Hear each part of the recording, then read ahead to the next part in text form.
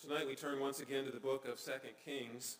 So we'll look at 2 Kings. Of course, next week will be our candlelight Christmas Eve service. So we'll take a break from 2 Kings and conclude that. Not the last week of the year, New Year's Eve, we will not have an evening service. So the first Sunday in the new year, we will pick up this story of Jehu and Israel. But we're in chapter 10, beginning with verse 18. And I have to say, as we look at this narrative over these few chapters about Jehu, we haven't really seen anything like Jehu, at least not for centuries. He is a very unique individual. He is called by God to be an instrument of judgment upon God's own house. That is the royal family of Ahab. He has been called particularly to basically destroy Ahab's family and their hold upon the royalty and the leadership of Israel. But Jehu also is very zealous and seems to go even above and beyond what he has been called to do. But he is on the one hand God's instrument. On the other hand, he is a flawed instrument, like we all are. And it's with this in mind that we pick it up. Jehu, this very interesting conundrum of a leader in Israel. By this point, he has already taken out and assassinated Joram and Ahaziah, the kings of Israel and Judah. He has taken care of the whole family, that has killed off all the family of Ahab, all their leaders and confidants. They have also taken care of Queen Jezebel. And with this, he has not stopped there, but we pick up the narrative with this zeal in verse 18. Then Jehu assembled all the people and said to them, Ahab served Baal a little, but Jehu will serve him much. Now therefore call to me all the prophets of Baal, all his worshippers and all his priests. Let none be missing, for I have a great sacrifice to offer to Baal. Whoever is missing shall not live. But Jehu did it with cunning in order to destroy the worshippers of Baal. And Jehu ordered, sanctify a solemn assembly for Baal. So they proclaimed it. And Jehu sent throughout all Israel, and all the worshippers of Baal came, so that there was not a man left who did not come. And they entered the house of Baal, and the house of Baal was filled from one end to the other. And he said to him who was in charge of the wardrobe, bring out the vestments for all the worshippers of Baal. So he brought out the vestments for them. Then Jehu went into the house of Baal with Jehonadab, the son of Rechab, and he said to the worshippers of Baal, search and see that there is no servant of the Lord here among you, but only the worshippers of Baal. Then they went in to offer sacrifices and burnt offerings. Now Jehu had stationed 80 men outside and said, the man who allows any of these whom I give into your hands to escape shall forfeit his life.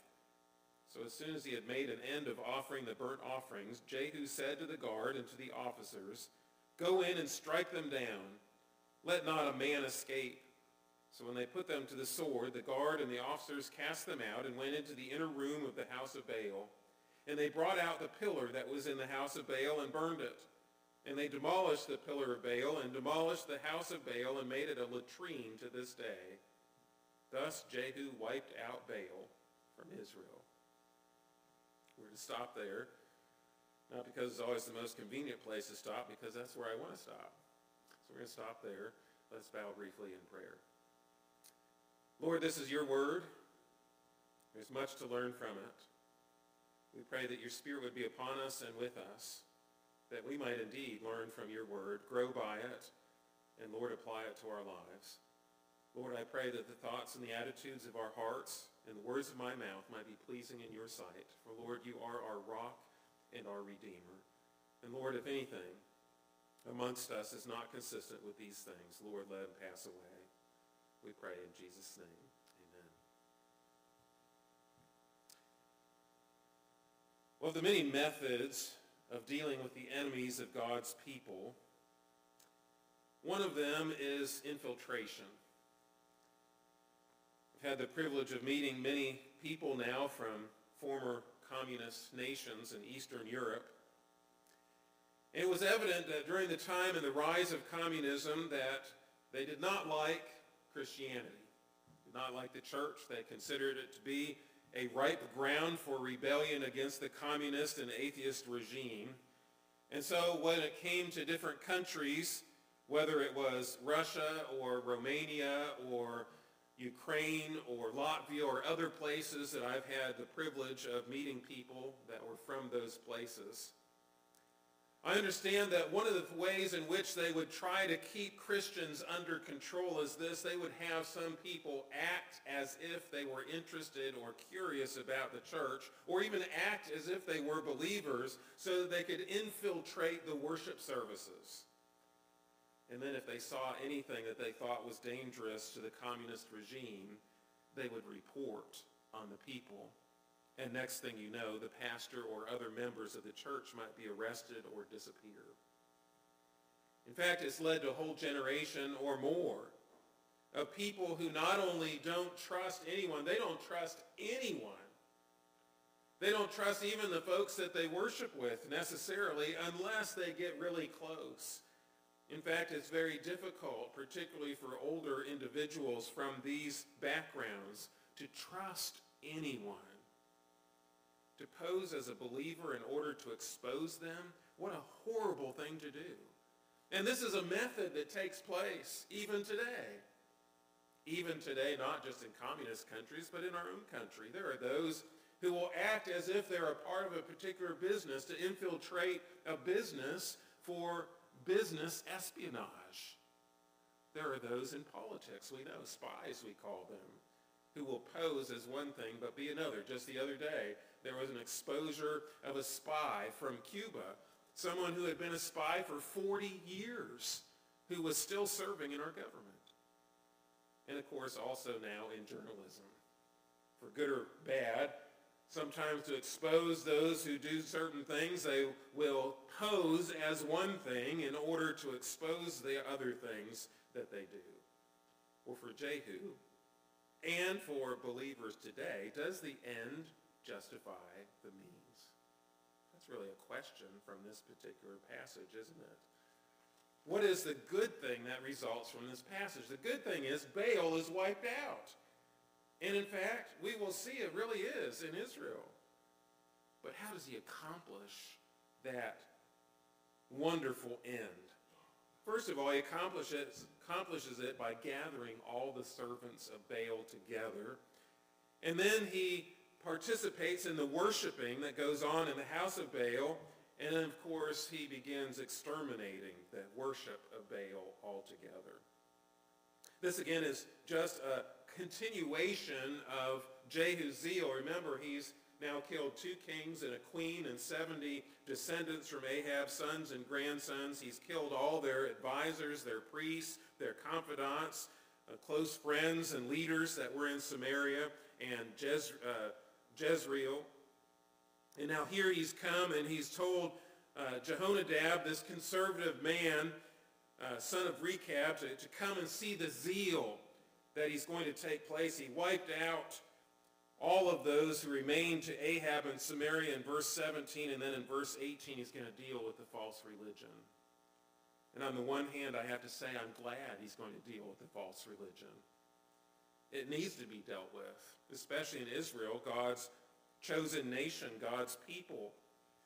But how is he going to do it? How is the best way to accomplish these particular things? Well, he decided the best way in this particular time was to use deception for the gathering. Here's what he does. He makes an announcement. They didn't have an intercom system at the time. But here he had proclaimed throughout the territory. Obviously, this means messengers probably went from town to town throughout the region and Samaria. And he says, Ahab served Baal a little, but Jehu will serve him much. Now, therefore, call to me all the prophets of Baal, all his worshipers, all his priests. Let none be missing, for I have a great sacrifice to offer to Baal. Whoever is missing shall not live. Now, they didn't get the next verse that we have, or the next section of a verse. We get the commentary that the author gives. But Jehu did it with cunning in order to destroy the worshipers of Baal. There were practical benefits for doing it this way. when the people who worship Baal heard that they were going to have a continuation of Baal worship, I'm sure that they were excited. In fact, they were now going to be in the inner circle, at least so they would have thought, under Jehu. They thought, boy, in Ahab it was established, now we're going to be the cream of the crop. And they've seen the zeal of Jehu, how he's wiped out all of Ahab's house and all of his supporters. Now here are the religious supporters of Ahab thinking that they will be spared. And so the practical benefits are these. A great response. They come. But does this not bring up theological questions? After all, what does such an announcement do? There's a mixed signal to the nation. When he makes that proclamation without anybody else knowing exactly what was going on except his inner circle, his confidants, he says, Ahab served Baal a little, but Jehu will serve him much. What about those few of the remnant remaining who follow the Lord? What are they thinking? It's a mixed signal to the nation because they don't know he's deceiving the Baal worshipers. They don't know his intent here. By this time, all they've seen, and perhaps many of them, all they know about Jehu is his military prowess and his violence against the house of Ahab. They have no clue as to what's taking place. And to tell the nation that you're going to serve Baal much is problematic, I would think. And of course, this is a use of deception to fight idols. What are idols? They are objects of deception in and of themselves, aren't they? These idols took upon them, at least by the people worshiping them and setting them up, they took God-like qualities of provision and satisfaction and sovereignty and all those things, the things that belong to God were applied to these idols. The whole concept of idolatry is to be deceived by the reality of a God who is sovereign and providential. And here in this way, to deceive these followers of an idol in order to defeat them is really, in one sense, ironic. But not only this, there's also irony in the warning that he gives. Here's what he says, whoever is missing shall not live. Well, whoever comes won't live either. The irony here is he's saying, if you don't come, I'm going to come get you. But really, he was gathering them together to off them, to kill them. So here the gathering of these servants of Baal was all under deceptive, cunning influences. And it was successful, at least from what we can read in Scripture, as far as worldly standards go. Jehu sent throughout all Israel, all the worshipers of Baal came, so that there was not a man left who did not come. Amazing. They entered the house of Baal, and the house of Baal was filled from one end to the other. It's kind of interesting. The words here is from one mouth or edge of the building to the other mouth or edge. It was filled to the brim, we might say. And so here it was, full of his servants, for that's what the word worship here is, those servants of Baal, and was filled all together. The whole house of the temple was filled, and of course this house was the house built by Ahab. Ahab was the one who built this Baal temple. It says that back in chapter 16, I think verse 32, that Baal set up this house and began to worship in this place. And so here all those who religiously followed the terrible religious practices of Queen Jezebel, who brought the Sidonian Baal into the nation, and even the central part of the worship of Samaria, they were all there. The gathering was successful. What about gathering? What about how we do things? What about whether or not the end justifies the means? I grew up, first of all, in the upstate New York, where we had a small rural church. My dad had a double charge as a pastor. He served one church out in the country and one church in town. And I remember the church out in the country, that's where we lived. And for whatever reason, it was difficult for them to really make the church go financially, and so every year they would have a bazaar. Now, it might be bizarre to think about bazaars. I had no idea what a bazaar was. A bazaar evidently was a place where you buy things. So people would bring their crafts and other things and set them up in the fellowship hall or wherever it was in the church, maybe outside. I don't remember all the details. And they would sell things, and that particular money would go towards the general offering and budget of the church. And, we had a good time together. They did different things with it, and I remember some of the things they set up with this bazaar. I don't remember whether it was an annual thing or not. I remember one particular event. But I remember reading a book years later. It was by J. Adams, a Reformed Orthodox Presbyterian pastor and professor. And in that book he said, "Why should a church fund itself by the pockets of unbelievers?" And I thought about that. If that church could not make it on its own, did they think it was really right for them to be able to make their budget because unbelievers came and bought their property? There was a question about this.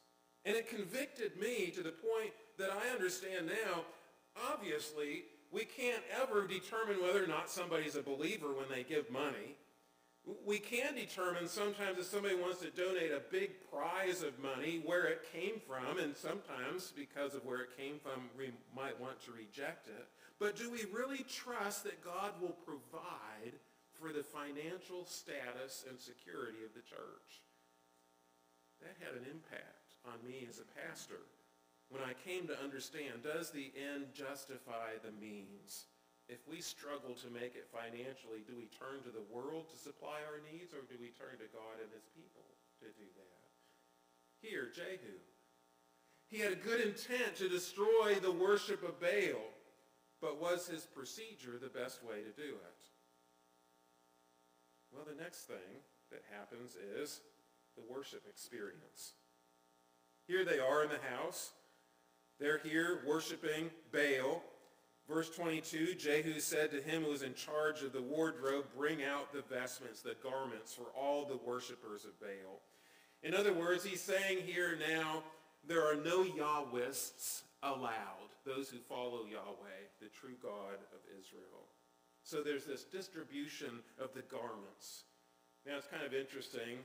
When I think of garments in Scripture, sometimes I think of the garments that are mentioned, the robes of righteousness, and the robes that we get when we become believers. And so here in this outline I put together, these are the distribution of the garments, not of salvation or redemption or of righteousness, but of condemnation. These are the garments they're wearing in this celebration. They probably were colorful. They probably indicated some kind of symbol or presence of Baal on them. I don't know. But they marked them out as those who were believers in Baal. And they used these in worshiping him and in offering sacrifices to him. And so these are brought out. They're all put on. So all these people throughout this building, packed from one end to the other. This is the ultimate worship service where it's so crowded that it's full to the brim. And Jehu goes around to the people in the house with this man, Jehonadab. We were introduced to him last week, the conservative element in Israel, one of the ones who he and his family would even keep some commands even through the entire time period of Israel into Judah before the destruction of both nations. And he says to the worshipers of Baal, they put on these garments, "Search and see that there is no servant of the Lord here among you, but only the worshipers of Baal." This is the determination that only Baalists are present. No Yahwists, no believers in Yahweh, only those who follow Baal. And then this happens. Verse 24, they went in to offer sacrifices and burnt offerings. Who is the they there?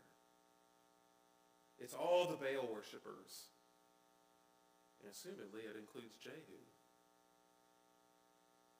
is it ever right, as these actual cultic practices begin, is it ever right for the leader of God's people to go in and participate and offer these sacrifices, even if he intends to wipe them out by this practice? Has God ever designed for us to offer a sacrifice to an idol? This is witnessed by Jehonadab, son of Rechab, evidently. Remember Jehonadab, or Jonadab in another place. Remember, he is someone considered very conservative in his views. In other words, he was someone who was very moral. In fact, they were those who followed the practices not to drink alcohol, to abstain from certain things, and to live a very moral lifestyle. In fact, they were living a nomadic lifestyle, the old Yahweh followers living in the desert kind of lifestyle. And so Jehu was evidently recruiting this man to witness his zeal for conservative religion in Israel. And so he witnesses these things, but he also witnesses the fact that Jehu was willing to offer this sacrifice before these people were slaughtered. The sacrifices and the offerings, it says, now Jehu had stationed 80 men outside and said, the man who allows any of those whom I give into your hands to escape shall forfeit his life. And he says, so as soon as he made an end of the burnt offering. The sacrifices and offerings were offered up. By this time, the secret cunning is completed. This was just Jehu in his role as a deceiver here. This is just him in his role to get them to understand in false ways that they really were in his good graces so that none of them would try and flee. I understand why he did it. I understand why he did it, because we all have a desire sometimes to be that actor who can persuade someone of the role that they're playing.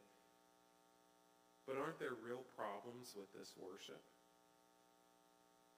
What about taking part in the very thing you condemn? Can you imagine that if we discovered a wicked practice in our particular church, if rather than just declaring the truth on this matter and asking people to repent of these particular things, instead we called a meeting so that all those who follow this practice would come to this meeting and we would kick them all out of church all at the same time?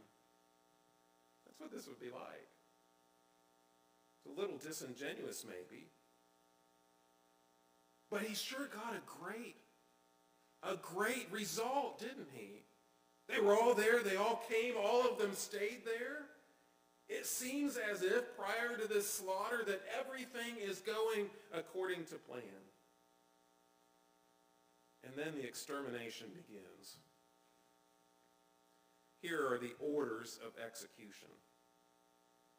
He stations 80 men outside. In other words, here, I don't know how many entrances there are. At least we think at least 2, mouth to mouth or brim to brim.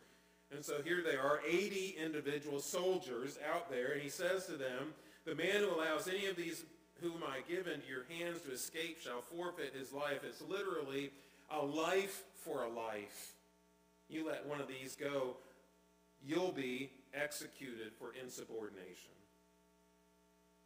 And of course the words here, go in and strike them down, verse 25, let not a man escape. Let no man escape, not one. They're to get rid of every single last one that's in that building. And of course Jehu's in control. I'm sure by this point there's a lot of fear for Jehu as a leader. A lot of blood has been shed. And the actions of this execution are like this. So, when they put them to the sword, the guard and the officers cast them out and went into the inner room of the house of Baal. In fact, the Hebrew seems to indicate they actually went out as far as into the city to make sure that everybody from Baal had been executed. They brought out the pillar that was in the house of Baal and burned it. So here they are, first of all, the slaughterhouse here. Imagine everyone in the building dead. And of course, what happened to the place? Became the lowest of the low, became a sewer. From being a slaughterhouse to now a sewer. From being a temple to slaughterhouse to a sewer or a latrine, a place where people use the bathroom publicly. This is the lowest humiliation that can be. This is where Baal deserved to be. This is a good result. In fact, the standing stone here, or the pillar, the actual representation of Baal, however that looked, we don't know exactly how these things looked, it was taken out and it was burned. In fact, we kind of get the indication what they would do, because it was an actual stone, is they would heat it up really hot and pour water on it until it cracked. And they would do as much as they could to burn any resemblance or anything off of that stone. And they did so. The standing stones became ashes. But what about all this? The good results. The theology of execution, on the one hand, we can look at the zeal from a passage like Deuteronomy 13. In Deuteronomy 13, it says that if even one of your relatives, a father, a son, a brother, has you go and worship gods that you did not know before, you're to execute them. You're to kill them. And then it says, if there's a city amongst you in which some scoundrels in the city have the whole city worshiping a foreign god, you are to go and investigate the matter. And then if it's true that this really is the case, you're to wipe out that city by burning it to the ground, even the cattle and everything in it. You're to take all the plunder of that city and pile it up and burn the entire thing. That's zeal. But in this case, is the zeal benefiting Jehu, or is the zeal benefiting Yahweh? After all, there are two things going on here. One is Jehu fulfilling the prophetic mandate he had to attack the house of Ahab. Now, could we perhaps extend that to understand the religion of Ahab and the priests and the Baal worshipers? Obviously, they were out of place in the nation of Israel, and they had to go. But the zeal, according to the example that was set before him, was in the prophet Elijah. Elijah, when they gathered all the prophets of Baal after Elijah called down fire from heaven, he had all the prophets gathered up. After he asked the people of Israel, who are you going to follow, God or Baal? And he had all the prophets gathered up for slaughter. But what did Jehu do? He gathered all the prophets, all the servants, all of those who worship Baal, all together without giving any of them a chance to repent perhaps. And he killed them off. Did he do this so that God would be glorified? I hope so. Or did he do this so that he could maintain control and influence as the new king of Israel? The results are this. They're great. Baal was gone from the kingdom of Israel for good. In fact, I read through the rest of 2 Kings here when it comes to Israel. And you know, Baal is not mentioned again from this chapter until chapter 17 in Israel. It's mentioned in Judah, but it's not mentioned in Israel again. Now, there are other sins. There are other gods, particularly the gods of Jeroboam, son of Nebat, the golden calves that he had set up so that people wouldn't go down to Jerusalem and worship the true God in the temple. They would rather stay in Israel, so they worshiped these false gods where Jeroboam said, these are the gods that brought you out of Egypt. And these were the things that they worshiped. But Baal is not mentioned again until chapter 17, when we understand the reasons by which God destroyed Israel. One of those was Baal and Asherah worship. Results are wonderful. Bye-bye Baal in the land. Gone completely. But what kind of zeal do we have here? Is this the way to do it? We'll find out in the next section, next year, when we look at this. We'll find out that there are some caveats to this. But do the ends justify the means? What if our goal is to fill the church full? We even sing a hymn that says we long to see our churches full. What if we did whatever it took to get them in the doors?